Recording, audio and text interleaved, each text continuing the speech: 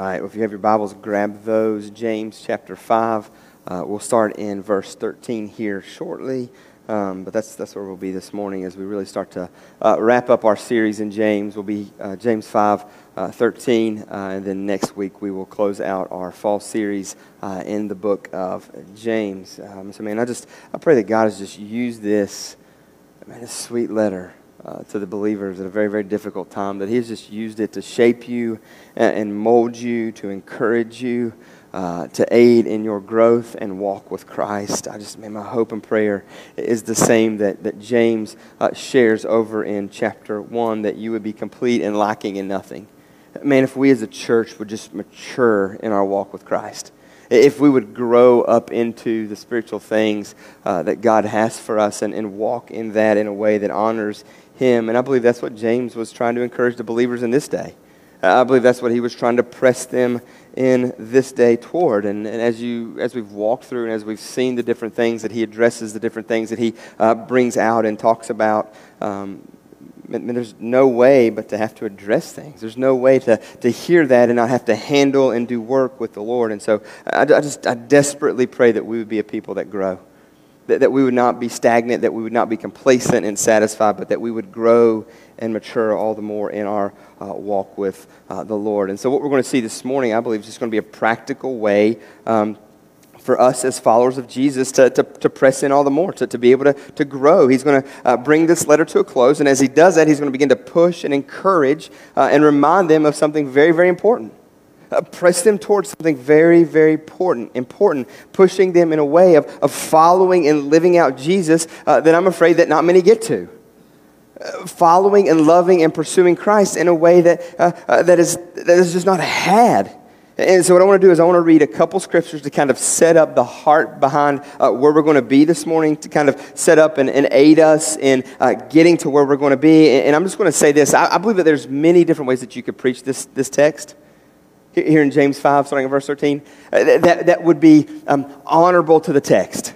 That wouldn't take it out of context, that wouldn't strip it of its meaning, that there would be different avenues that we could take that would be honest and true and good to this text. And so this is kind of the direction that I feel God leading me this morning, as this will set the stage of the heart behind why we need to live out what James is going to encourage the believers in that day. Colossians 3:1 says this. It'll be on the screen too. Colossians 3:1 says this. It says, "If then you have been raised with Christ, seek the things that are above, where Christ is seated at the right hand of God. Set your minds on the things that are above, not on the things that are on the earth. For you have died, and your life is hidden with Christ in God. When Christ, who is your life, appears, then you will also appear with Him in glory." So there's some pretty heavy, weighty truth in that scripture. Very heavy. John 15:4 says this, probably scripture that you're very well familiar with. John 15:4 says this, another very heavy relational type scripture as with Colossians. He says this, John 15:4 says, "Abide in me, stay in me, remain in me, be in me, and I in you. As the branch cannot bear fruit by itself unless it abides in the vine, neither can you unless you abide in me. I am the vine, you are the branches. Whoever abides in me and I in him, he it is that bears much fruit. For apart from me, you can do nothing," is what Jesus says. And as I read those, and as I look at those, and as I let those just fall heavy on a heart, I'm just afraid that many don't get to that place. I'm afraid that we just read those scriptures like that, and we look at those scriptures, and they sound nice and good and sweet, and have got some amazing promises in those for us. But my fear is, do we really seek things above? Do we really focus on and go after the things of the Lord? Do we really set our minds on things above, as it said in Colossians? Or are we too focused earthly? Is the things that we think about and meditate on too man-focused, too world-focused? What about things like this when he says you are dead to self? Like we're dead to our desires, to our longings, to our wants, if we're in Christ. And then just even abide in Christ, stay in Christ, remain it, be in Christ. Just to be reminded of that constantly. Do many get to that place where that's the focus of your heart, of your life, of your day? What about this there in John where he says that we're useless without Him? I mean, do we really believe that? Do we think that? Do we understand that? I think that we've got too much power and resilience that we think we have, but that we're useless without him. We can do nothing without him, he says. And then this one, even bear much fruit. I mean, those kind of words are relational words. How do we bear fruit? Because we're in him. We're in the vine. We're in him. We're seeking things. Our minds are set on him, on things above. We're abiding. We're walking with. We're in Christ. And so my fear today is that many people who claim to be believers, this right here, the Sunday morning gathering, is the highlight of a relationship with Jesus. And that should not be the case. This should not be the deepest you go throughout the week in your walk with the Lord. This should not be. This is just a shot of adrenaline to go. This is just the bride getting together, the family getting together to be encouraged, to be pressed on a little bit, to worship together, to get the family together, to draw from and encourage. But there is so much more to the Christian walk in life than this. So much more. I mean, think about it. At best, 2 to 3 hours a week is had here in this place. And the amount of hours that we have in a week, I mean, this can't be the highlight. This can't be the greatest thing. There has to be intimacy and relationship and walk outside of these walls.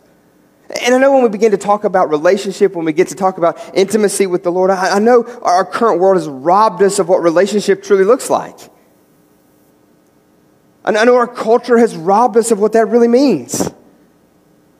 I mean, you look at social media. I mean, I was just looking the other day. I've got over 1,500 friends, yo. I'm like probably one of the coolest guys in this place. Send me some more. I mean, I would love to be your friend.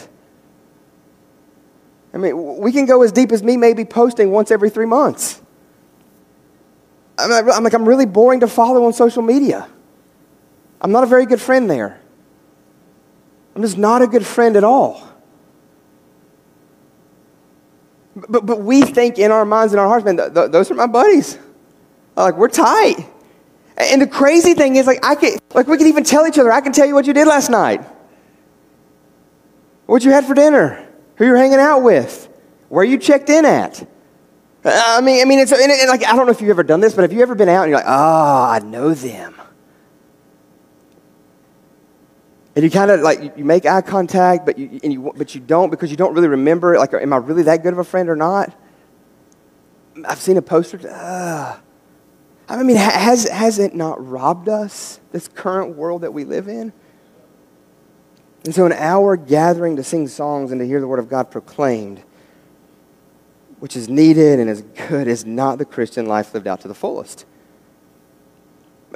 And I would argue that maybe that's not even the Christian life at all for some. And so my fear is that we just missed what James is going to press on the believers toward here. And what we're going to look at today is something that only happens out of moments of desperation and convenience for most. And that is not the way the Lord intended it. The Lord intended intimate relationship. The Lord intended walk, pressing into, abiding in. And I just believe one of the reasons we struggle as a people of God so much with what James is going to address here is because we're really bad at personal, intimate relationship, especially with that of Christ. We don't do the abiding and the difficult but fulfilling work of relationship with Him. And I don't know if it's because we think it's all one-sided, because that's not the case at all. Because God speaks. And the thing I love about God speaking is it's louder than words. And it's usually in the stillness of the moment that we're going to see this morning, or we're going to talk about this morning. Through prayer, through His Word. Oh, His Word is alive. It's living. It's active. It's working. Not to mention we've got the Holy Spirit in us, drawing us, encouraging us, doing a work in us. It's difficult, but it is so fulfilling and worth it. And I promise you it's not one-sided if you press in and seek. So I'm going to ask you to join me as we pray, and then James 5, 13. Father, we need you. I just ask, Lord, as we look at some of these truths that you have given us this morning, that you've inspired James to pen, Lord, I just pray that this morning it wouldn't fall on deaf ears or hard hearts, but God, that you would cultivate and work in this place this morning. And I pray, God, desperately that you start with the man on the stage that has the privilege to speak and open up, and God, I just pray you work through me and convict me and draw me. And Father, I just pray the same thing for the men and women in this room that's going to hear your word spoken. For those that are going to hear online, God, that there be a deep conviction of relationship, a deep conviction of the things that you're going to press on the believers in this day. God, help us this morning hear from you. And we pray. Amen. Amen. All right, James, I don't know why I keep saying John. James 5:13, this is what it says. It says, is anyone among you suffering? Let him pray. Is anyone cheerful? Let him sing praise. And what I love about this is just an invite for the people of God, is it not? To do what? To press in and go deeper with the Lord. It's an invite. That's what I love about the Lord, is that that the invitation is there. For those of us who are in Christ Jesus, there's this invitation to be intimate.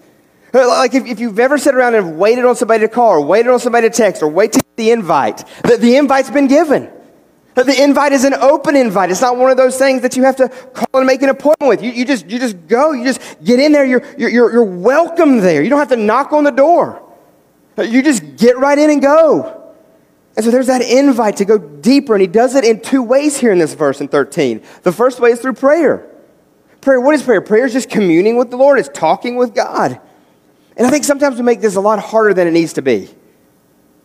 Again, the invitation has been given for us to boldly come before the throne.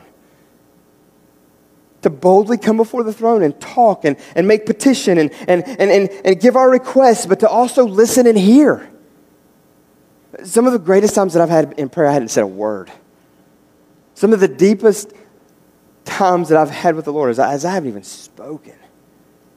But I've just had my heart and my mind engulfed in who God is and what he's done. So the first invitation there is prayer. It's an ongoing, never-ending conversation with the creator of the universe.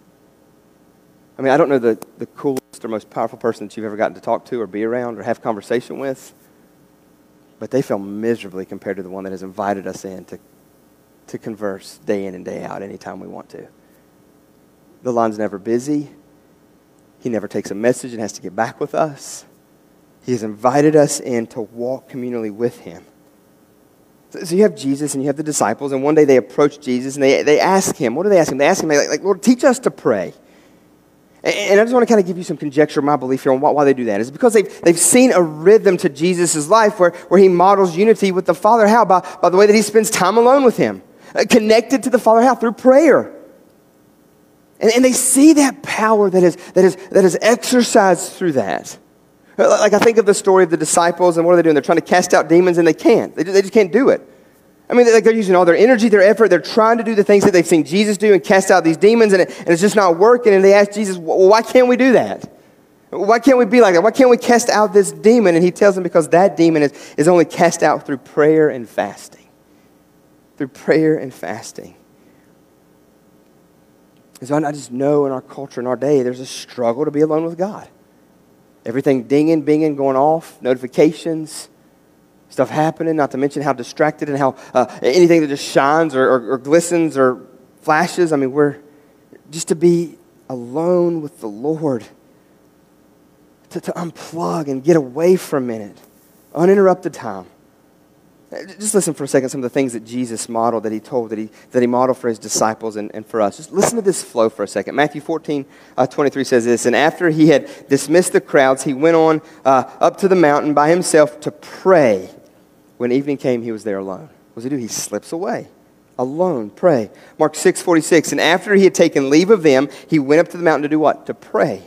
Luke 6:12, in these days he went out to the mountain to pray, and all night he continued in prayer to God. All night. Didn't stop. He was in fellowship with the Father. Mark 1:35, and rising very early in the morning, while it was still dark, he departed and went out to a desolate place, and there he prayed. Do you kind of see the theme of this? What does Jesus do? He gets alone. He gets away from. Luke 5:15, but now even more, the report about him went abroad, and great crowds gathered to him. and to be healed of their infirmities, but he would withdraw to desolate places and pray. So what we see in all these scriptures is Jesus takes time to get away and pray. He takes time to get away and refresh. He takes time to get away and do relationship. This is the flow of his life, is it not? It gets crazy. What does he do? He slips away. It gets busy. What does he do? He unplugs and slips away. He's needed greatly. What does he do? He stops and he gets away. Things are going great. He pulls away.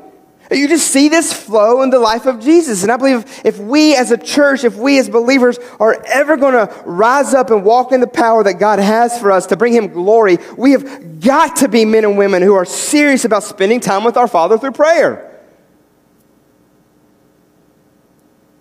We've got to unplug. We've got to stop. Why? Because we need to be refreshed. The soul needs nourishment. The soul needs alone time. The soul needs communion with God. That's what we need. I don't know how big and bad and great and strong you think you are, but if Jesus, the Son of God, has to, what makes us think that we don't need to? And whether that's through laziness, whether that's from feeling inadequate, whatever the excuse that we could give. You don't know how busy I am. You know how busy I am. And you're right, I don't have a clue. But the thing is this, we can never be too busy to stop and pray. Which again just shows the great need for us to stop and pray, because that's sinful. That's pride, that's arrogance. Well, I've got a lot to do. Do you really? The greatest thing that you've got to do is pray. That's the greatest thing that anyone in this room has to do. That's where the greatest work of God happens, I believe. Is in prayer with the Father. In communion with the Father. I mean, it blows my mind, and I am so guilty. Hear me, I'm just preaching to myself right now. Whether anybody gets anything out of this or not, God's just whooping me. But it'd be like this. It would be like, I mean, I think about it for a moment. Like if I talked to my wife as much as I talked to God, we would have been divorced years ago. Yeah. You laugh, but you're probably in the same boat. I wouldn't recommend trying it. But you see what I'm saying? Like if I did relationship with my wife or with those in my life the way that I do relationship with the Lord, you'd hate me. You would hate me. Think about that for a moment. Why does he get the leftovers? Why does he get last? Why does he get pushed to the side? Why do I have to get to more important stuff? And I never say that with my lips or my mouth, but man, my time communing and alone with him would greatly, greatly reflect that. And you know what his response is? Let me show you how much you do need me, which is loving and gracious. You know what his response is? Boy, get back in here. You know what his response is? Man, it's been a long time. You know what? Let's talk. I love you. I long for this time with you. I want you to see the great need for me. I mean, his response is always, get back in here. Get back in here. I read a quote this week. Really like this quote. I've read it before in the past, but it says this. It says, this is Mark Dever, this theologian. He says this. He says, let's spend so much time in public prayer in our churches that some people are bored of talking to God, the God they only pretend to know. Wow.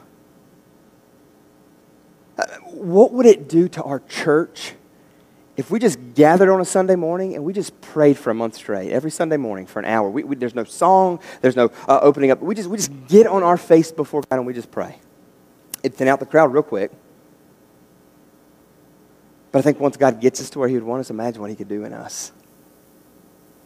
And I just, when I read that, that's what I think. I just believe that he's just saying, let's be so focused on something so important. So important. And it's so much more important than just praying for the meal or praying before you put your kids down at night.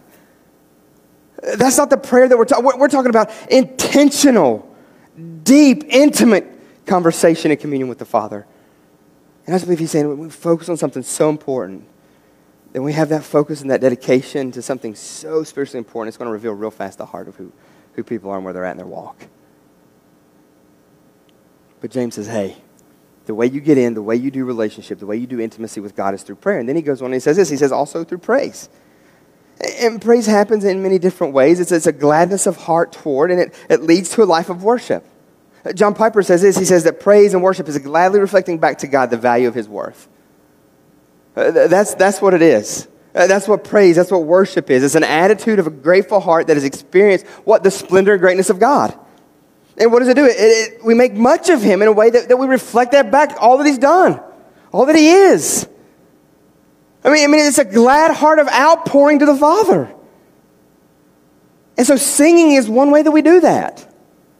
Like it's not just a time filler up here. It's not just like, okay, they can play the guitar good or they've got a good voice. That's not what it is. Or we've got to stretch it. I mean, trust me, I would have no problem preaching for an hour and 15 minutes. Most of you know this. That's one of my greatest qualities. You're welcome. But the songs, there's so much more than that. So much more than that. It helps us go deeper and grow all the more in maturity. I mean, some of the theology that's found in the songs. And I know, all that new stuff, there's some really good new stuff and there's some really bad new stuff. There's some really good old stuff and there's some really bad old stuff.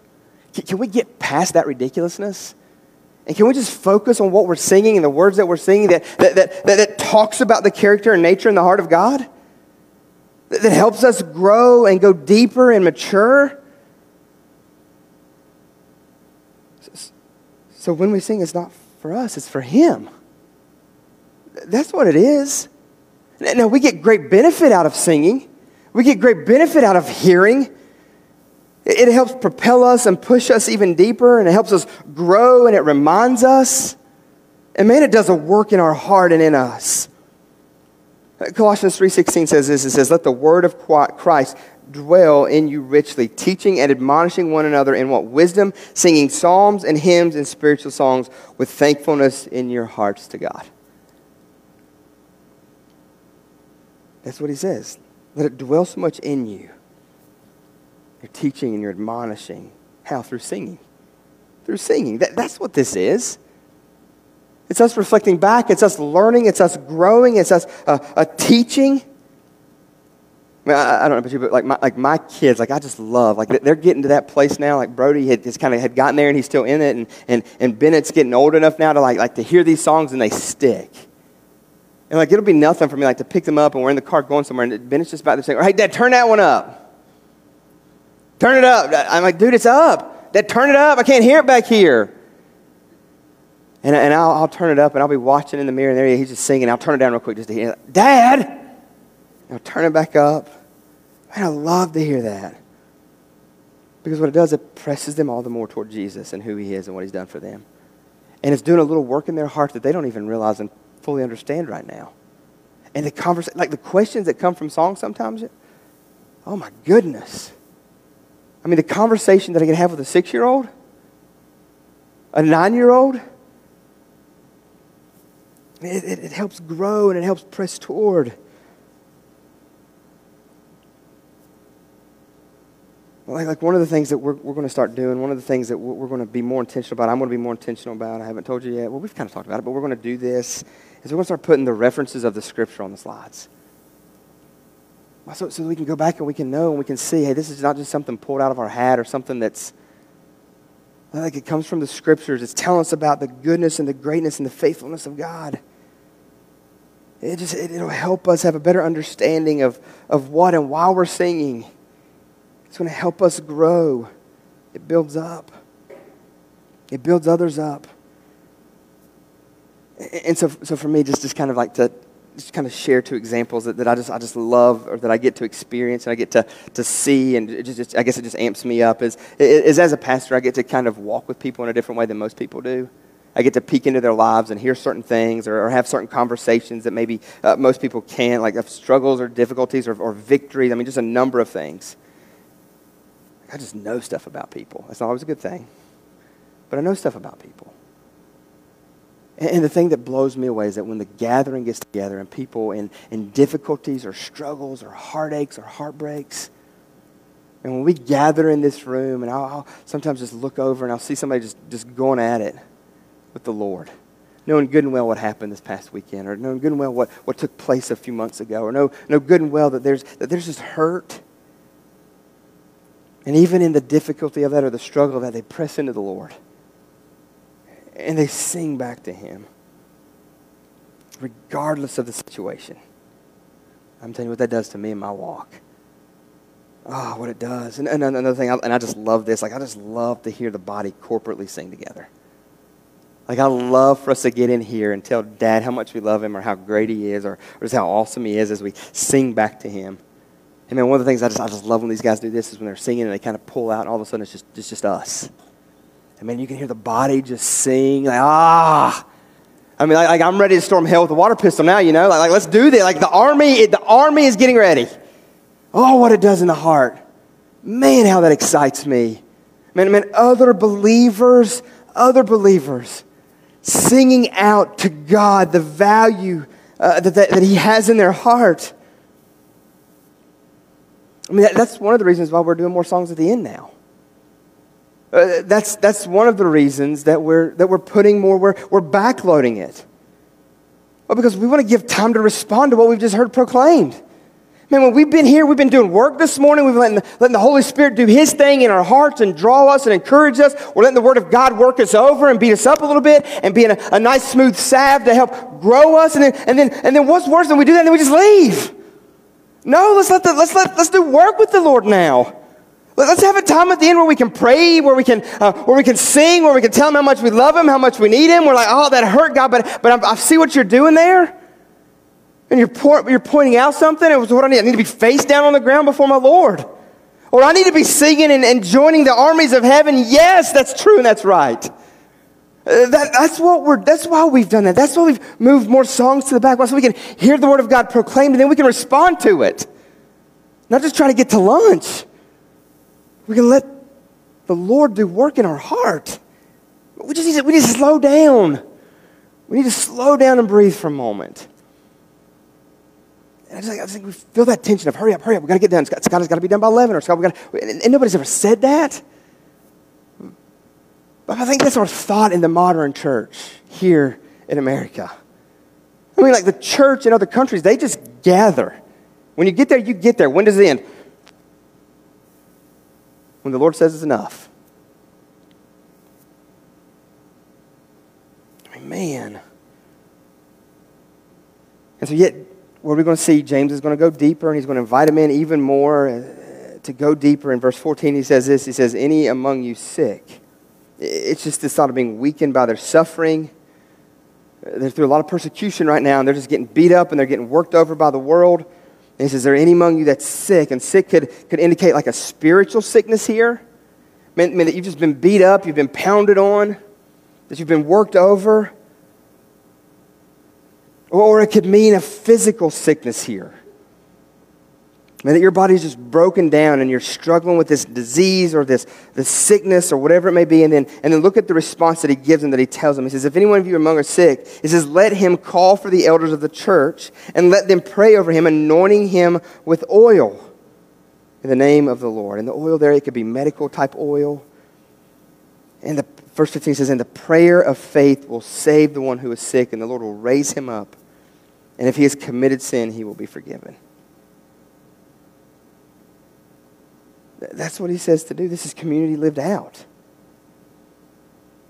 So much, I mean, there's this struggle in my life. There's this thing going on in my life. You know, I just need people to get around me and pray. I need the spiritual leaders of the church to just lay hands on me and just pray with me and help me fight through this the only way that I know how. And look at all that can be accomplished in those verses. Did you see that? Did you read that? They could save the sick. The Lord could raise them up. And there could be forgiveness. That's the power in community lived out.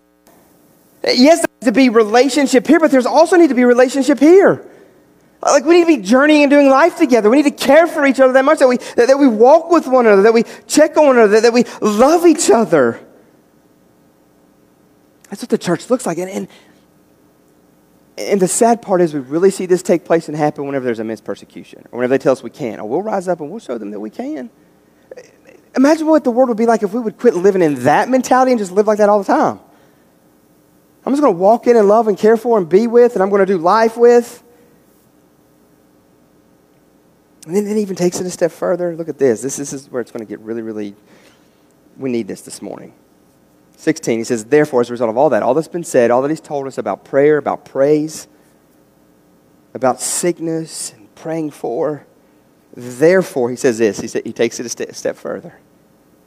Confess your sins to one another and pray for one another, that you may be healed. The prayer of a righteous person has great power, and as it is working. So I'll read it one more time. Therefore, confess your sins to one another. And I don't believe that this is a command that you just air your dirty laundry to anybody everywhere.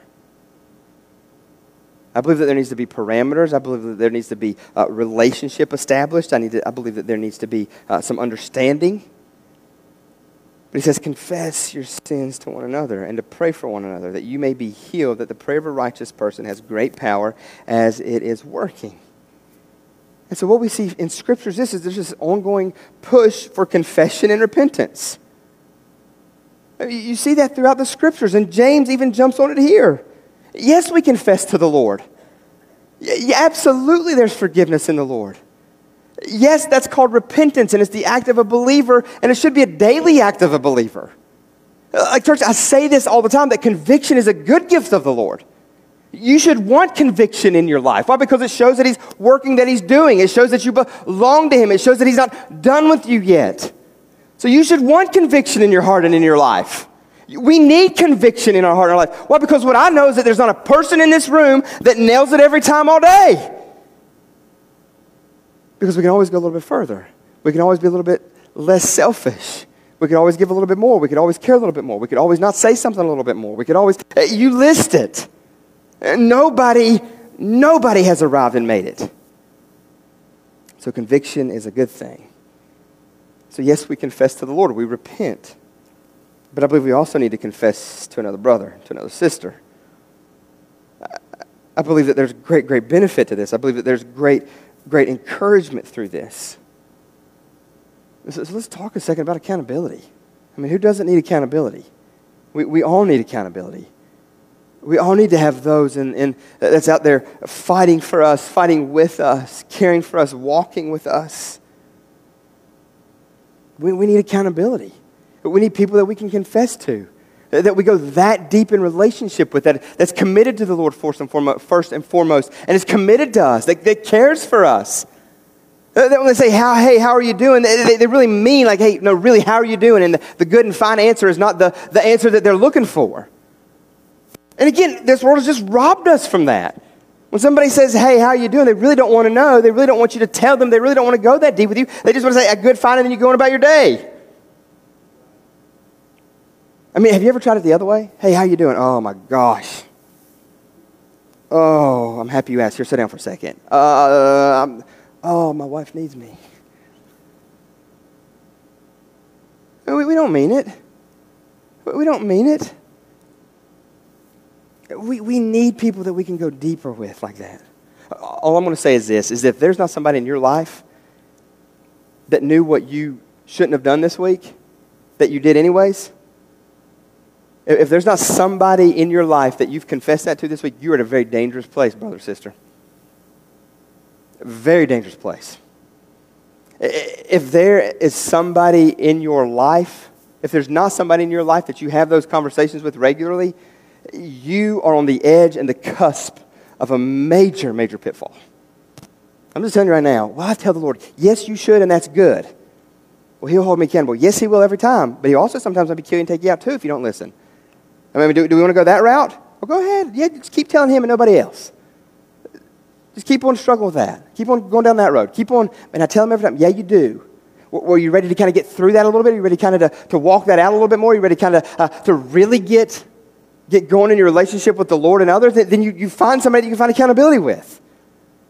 You walk with somebody that knows you. And I'm not talking about just 75% of you.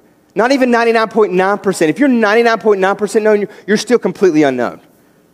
Because the 0.1%, that's where you're going to fall. That's where you're going to fail. That's where you're going to stumble. And as I said earlier, it's not just anybody that you do this with. It's a trusted somebody that's for you, that's growing and maturing in the Lord all the way with you. And I know the anxiety that's felt in this room when we talk about that. What would they think, or what would they do, or what would they say, or how may they respond? Well, one, if it's not good, you know that that's not the person. And two, if they go out and they run their mouth about it, or they do judge in that way, or they do, then they don't understand sin and the weight of it. I mean, how could I have somebody share something with me and then me turn around and be like, oh, dear God. Or even think that for a moment. Like, there's nothing that you can tell me that'll shock me. Nothing. Why? Because I know what sin is. And if I were to tell you mine this week, just this week. And see, the problem is we don't have a right, good understanding of what sin is. Like, there's certain that, okay, yeah, I can tolerate that. Go ahead, tell me, yeah, okay. But you did what? You thought what? You said... And if they respond like that, then they don't know and understand. And again, I don't think we just go head in all of a sudden right at first. We get to know who we walk with. We get to walk and know and do that. And man, the benefit from that. When we don't have a relationship in our life like that with somebody. Like, I got a guy that I call weekly. I mean, it can be just like a little old, like, not much of nothing thing. Because what I've learned is those little old, not much of nothing things turn into really big, devastating things really, really fast. And I just don't want to walk down that road. I don't want to be there. I don't want to be there. Because I think we put too much weight on what somebody else will think a lot of the times. And we just bought into the lie, and we're just paralyzed by the fear, or what will they think, or what will they say, or will they accept me? When really at the end of the day, who gives a rip if they do or not? Because you're already accepted in the one that needs to accept you. You're already found in Him. If you believe in Jesus and you walk with Him, you have a relationship with Him. And so we must walk in repentance. When we don't see where our sin, however little we may believe it to be, is a huge offense to the Lord, we're in a dangerous, dangerous place. And I believe this is why the church is sick and getting her teeth kicked in. Quite frankly. We're too hidden. We're too afraid of man's opinion. We're too afraid, what will they think about me? Maybe they'll love you enough to help you get help. Maybe they'll love you enough and care for you to walk with you all the more in it. To help you find freedom in, to help you walk in all that Christ has for you. Now in verse 17, what we're going to see is this, is we're going to see James, and he's going to give this example of old, what to do, what to show all that God can do in a life devoted relationally to Him, in communion with Him. Listen to this for a second. Verse 17 as we continue on, it says, Elijah was a man with a nature like ours. I mean, that should breathe fresh breath. That should be an encouragement. He's a man with a nature like ours, just broken, busted up, like we walked in here this morning or drug ourselves in here this morning. That's who he is. That's what he's like. And he prayed fervently that it might not rain. And what happens? For 3 years and 6 months, it did not rain on the earth. And then he prayed again, and heaven gave rain, and the earth bore its fruit. And so I just love, again, how James just draws from a prophet of old. I don't know if you're familiar with the story of Elijah, but let me share with you for a moment. So Elijah, he first appears in 1 Kings chapter 17, where what happens is he's standing in front of Ahab, this terrible, horrific king who's married to Jezebel. And it's already stopped raining for about 6 months now in Israel. And so they're there, no rain for 6 months. And you have Elijah, and he tells Ahab that it's going to be like that for 3 more years. Hunker down, get ready, because it's going to be like that for 3 more years. Well, what happens? Ahab and Jezebel, they want him dead now. And so then he flees to the brooks of Cherub. And while he's there at Cherub, what happens? God takes care of him. God provides. God does a work in him. The birds come and they feed him, and then there's water there in the brook. And then all of it starts to drop. It all starts to drop, and so Elijah begins to wonder. Elijah begins to wonder if the Lord's forgotten him. Have I done something wrong? And so then he leaves, and the Lord leads him to the widow of Zarephath. And he approaches her, and he says that the Lord has led me here. Would you please make me something to eat? And so as he's there talking to her, her response is this, man, I have a little bit of water, I have a little bit of oil, I have a little bit of flour. And I'm going to make a cake for me and for my son to eat so that we can die. So that we can die. And Elijah says, well, the Lord has sent me here and he will provide. He is good. And what do we know in the story? God does. He provides. That's all she had, and God provides. So day after day after day, there's the right amount of water, there's the right amount of oil, there's the right amount of flour. For what? For God to provide and to feed and to give nourishment. And then out of nowhere, the widow's son, he gets sick and he dies. And then she begins to wonder if it's her sin. Was it her sin that caused this? Did she do this? Which what? It just sets the stage for Elijah, right? It just sets the stage for him. But no, Elijah doesn't step up. No, what happens? Elijah goes down that same road. You think that he would heal him, that he would do a mighty work in him. You think that he would do that, and it eventually does. But Elijah goes down that same road. He begins to question, man, have I sinned against the Lord? Have I done something that led to the boy's death? Is it me? And then we fast forward a little bit and we get Elijah on the Mount of Carmel fighting the prophets of Baal. And what does he do? We know this story. He calls down fire from heaven, and what does it do? It consumes not just the sacrifice, but the rocks and the dirt. He calls for fire from heaven, and it comes. That's what he does. And it consumes. I mean, amazing story. Amazing story. And then ultimately what happens after this, Jezebel, she hears about what happens to her prophets, and then she says, God, deal with me harshly if by this time tomorrow Elijah's not like them. And then what do we know about Elijah? Elijah, this mighty man of God, right? Mighty man of God. What is his response? After all that he's been through, after all that he's seen God done, after all the blessings of the Lord, after all the faithfulness of the Lord, he runs. I'm like, dude, you just called down fire from heaven. What do you got to fear? It's obvious God's on your side. He's in your corner. You're a man of God. What are you doing? But he runs and he pouts and he accuses God even. I mean, he just accuses God. I mean, he's just called fire from heaven and now he tucks tail and he runs. After all that he had been through and experienced with God, what is it? He tucks tail and he runs. And Elijah actually, he eventually actually asked God, will you just let me die? He asked God, God, just kill me. God, will you just kill me here? Just take me out. And the thing I love about this story, the thing I love about this scripture at the very beginning, what does James say? Elijah is a man with a nature like ours. Like, I don't know about you, but sometimes I'll put myself in the story, I'm like, man, those bumbling fools, what are they doing? And God's like, well, Scott, yesterday, that little thing that you did? Oh, that's right. Oh. Yeah, but it wasn't like I didn't run from the. Yeah, but you ran from me. See, that's the thing about sin. That's the thing about this story. It may appear that they're running from something, but what they're really running from is the presence of God, the power of God in their life, the opportunity to walk relationally with the Lord. That's what we do. Like when we sin, the problem is not what we're running toward, but the one that we're running from. That's the issue with sin. That's the issue with our drawing toward it. That's what Elijah was doing. He was running from the Lord. And he has a nature just like ours. And what does God do? God pursues, God loves, God rescues. And in the midst of all that God had done in and through him, he doubts in that moment. I mean, he doubts in that moment. And I think of my life and I'm the same way. I bet you could say that about you. And so what James is telling the people to do here is cling to the Lord, know the Lord, run to the Lord. It's in him where there's power. It's in him where there's righteousness.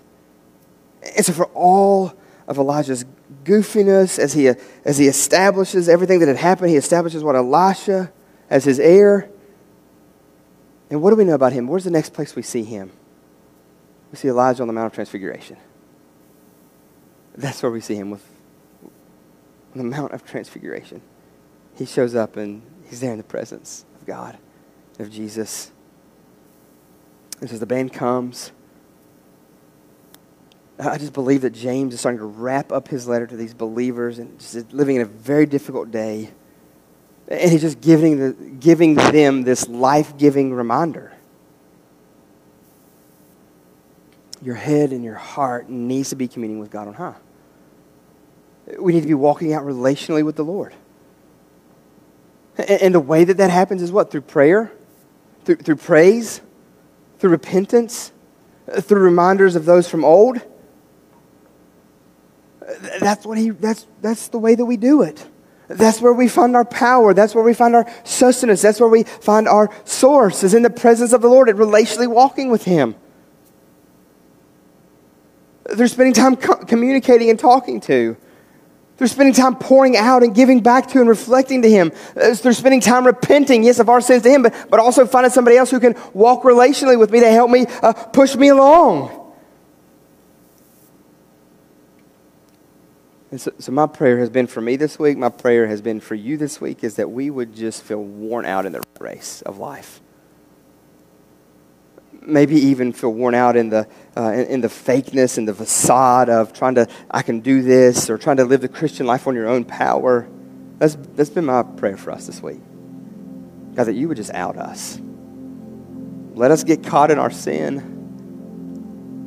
And if by you's not enough, then maybe somebody else will.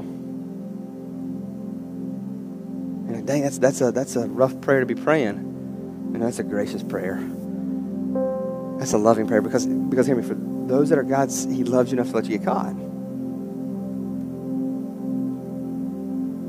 He loves you enough to let you get caught. Because He doesn't want you being, He don't want trying to do it on your own. He don't want you being fake out there. He didn't want, has our fakeness not done enough damage in the world? I mean, is that not just a series we can start preaching next week and probably get through the whole year with? Not this year, but this and next.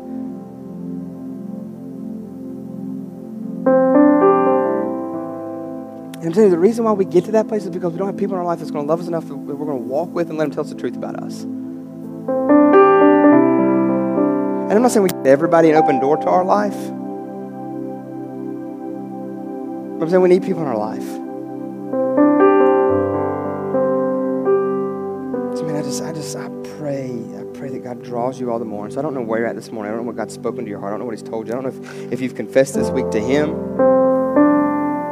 Maybe that's the first step for you. Maybe it's just a life of repentance and then asking Him to send somebody your way that you can just do relationship with to the point of being able to share. To the point of finding someone that will love you and walk with you and care for you enough to help you along in this journey. I mean, we're not called to live the maverick life of a Christian. It's communal. It's with each other. Man, when left alone, you're in a dangerous place. So maybe that's the first step for you this morning. Maybe the first step is for you to become a believer and be like, you know what, dang, I don't know what He's saying, but God's just doing something and drawing me. What is that? What is a relation? You talk about relationship. What does that even mean? I'd love to talk with you more about that, what that means. But my hope and my prayer is this morning, is that we would do what the Scripture says. So in the coming year, we're going to try to do things, set up some things that would allow us to help to walk that out communally, as well as to help us walk that out individually. So we're going to be rolling some stuff out in the first of the year to help us pray better, to help us pray together better, and to press in and seek. I believe the reason why the church is so weak in our day is because we don't pray. We just try to figure it out ourselves. We try to throw more energy and effort to it. We try to throw finances to it. We try to throw ideas to it. We try to figure it out ourselves, and we never go to the one that's already got the answer. And we definitely don't live out a life of repentance. When was the last time you were really broken over your sin? I mean, just devastated by the offense that you've been to a holy God. See, that's the thing. Like, we get all worked up, people sin against us. Like, yeah, it hurts. But the devastating thing is what they've done to God. What we've done to God, what I've done to God. Listen, my prayer this morning is that He would just slay us. That He would just work us over. And He would reveal in the hearts of His people this morning the smallest of sins. And that you would feel the weight for a moment of that. Because that smallest of sin, whether it's gossip, whether it's a lustful eye, whether it's slander, whatever it may be, all the way down to the deepest, darkest thing, still put Jesus on the cross. Jesus had to die for it. Or you answer for it and take it yourself. No matter how small or how big. So think about that for a second when He says, hey, come on in. You've already been accepted. It's already been paid for. You just have to walk in that. So I'm going to pray, and then they're going to lead us. And we're going to do more songs this morning. Well, to be reminded of the goodness and faithfulness of God. And I hope he does a work in this place where what I would like to see, this is my heart, my desire, and I know he can do so much greater than what I'm even thinking and imagining in this moment. I mean, how awesome would it be if God saved somebody this morning? How awesome would it be if instead of in that song this morning, you stand up and you start singing, but you're like, I've got a brother here I need to go talk to and encourage. I mean, we've seen that throughout the book of James. Have we not encouraged one another? I mean, like response time here as we sing and as we think and meditate on the things that God said and done in our heart. It's not just us standing up like a lump on a log. I'm like, Jesus is so good. Yes, he is. And it's really showing it with the vibrancy of our life. And I'm not saying you have to jump and do cartwheels down the aisle. That's not what I'm talking about. I mean, because that could very much not be worship as standing here and just singing from a sincere, real heart. It's not about the outward. It's about the inward reflection to God. And it doesn't have to be just a song. This should be, honest to goodness, the most chaotic part of the service. Man, I got that brother. I just need to go encourage. I need to put my arm around. I need to love. I need to hug. I need to care for. I need to go pray with. Man, my guy's here. I need to confess. I mean, God knows what I did, but I need to tell him so he can hold me accountable, so he can love me, he can walk with me, he can check with me this week. And maybe I need to step out and make a phone call. I mean, God just kicked me here. And I need to call and tell you right now. I don't know what this time looks like, but what I know is this: is that we've got to start moving toward the Lord, being obedient to how he leads us and what he does in us. I mean, maybe there's somebody sick that needs to be prayed for. I don't know what it looks like this morning. But I want us to be serious about what God's serious about. I want us to live out what the Word of God has said. And I want us to accomplish and be what James started out with: well-rounded, complete. We've got to grow up, church. We've got to. Father, help us this morning in this place. Be real and honest with you.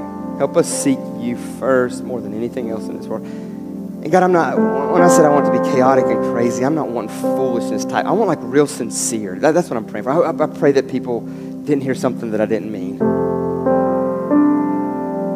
But God, if you would press on somebody's heart to do something that's maybe outside of the box, like go over to somebody else and put their arm around them and pray for them in that moment, or just fall on their face at the altar, or confess sin in a way, whatever that looks like and means.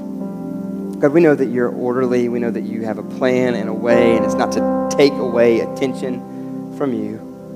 So God, that's not my heart and my intention. My heart and my intention is this, is that we would take from here and live it out there as well. That's how we know if we're doing it. God, help us this morning in this place. Hear from you. Respond in this moment to all that you've done, your goodness, your greatness. In your name we pray. Amen.